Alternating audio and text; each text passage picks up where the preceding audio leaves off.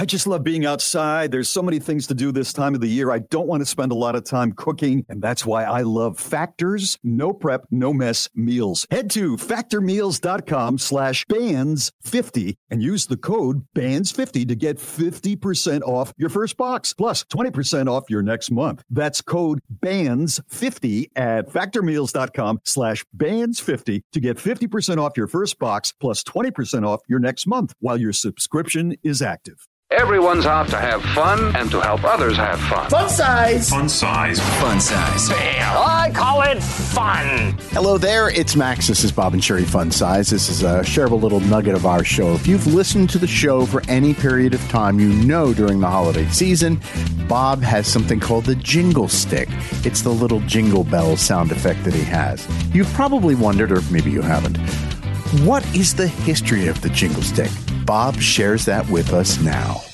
So, longtime listeners know that I have a little thing. It's a stick with silver jingle bells on it, and it's the jingle stick.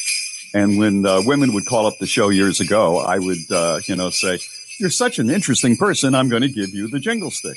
And oh, how the ladies would love it. Well, here is how the jingle stick became the jingle stick.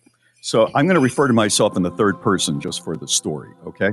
So many, many years ago, Bobby was offered the morning drive show at a big AM radio station. And this was a big jump for Bobby. He'd be able to pay for his apartment more easily. It was just terrific.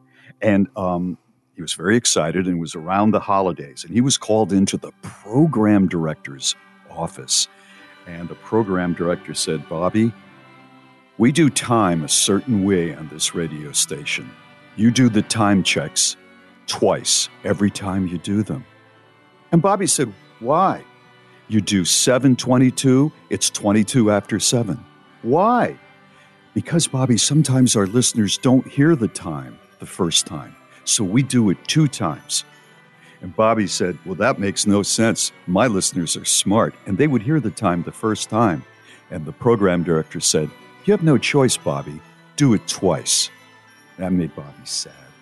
Well, he went to the mall, and he noticed in the Christmas items area of a department store, they were selling hats and Santa stuff, and this stick with bells on it.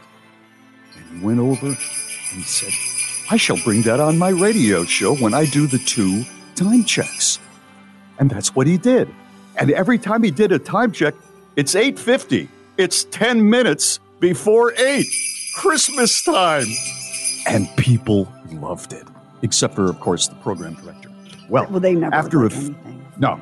After a few years, Bobby decided that he'd had enough of this. And he went off to a TV show where he traveled the world with pretty women. And he got to eat great food in places like Hong Kong. And he learned how to surf in Hawaii and Australia. And he just had the best time. And during that period, he got married and started having children. Well, after about 9 years, the show was going to be coming to an end, Bobby felt. He said, "I have to support this family. This family who seemingly gets a new house every year. I'm going to go back to radio."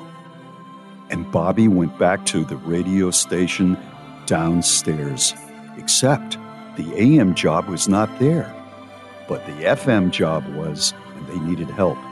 So Bobby became the morning man on the FM station. And the first week, as the holidays approached, he walked by his old AM station, and there in the corner was the jingle stick. He had left it behind, and they put it in a closet. And they brought it out, but they weren't using it. So Bobby waited till no one was in the studio, and he stole it. And he brought it over to his studio. And he only did 1 time check. It's 7:20 on the Bobby Show. And he kept it. And some of the people looked because they knew Bobby had stolen it, and they wanted it back. But do you know what he did? Every day after his shift, he took the jingle stick and he walked it out to his car and put it in his trunk.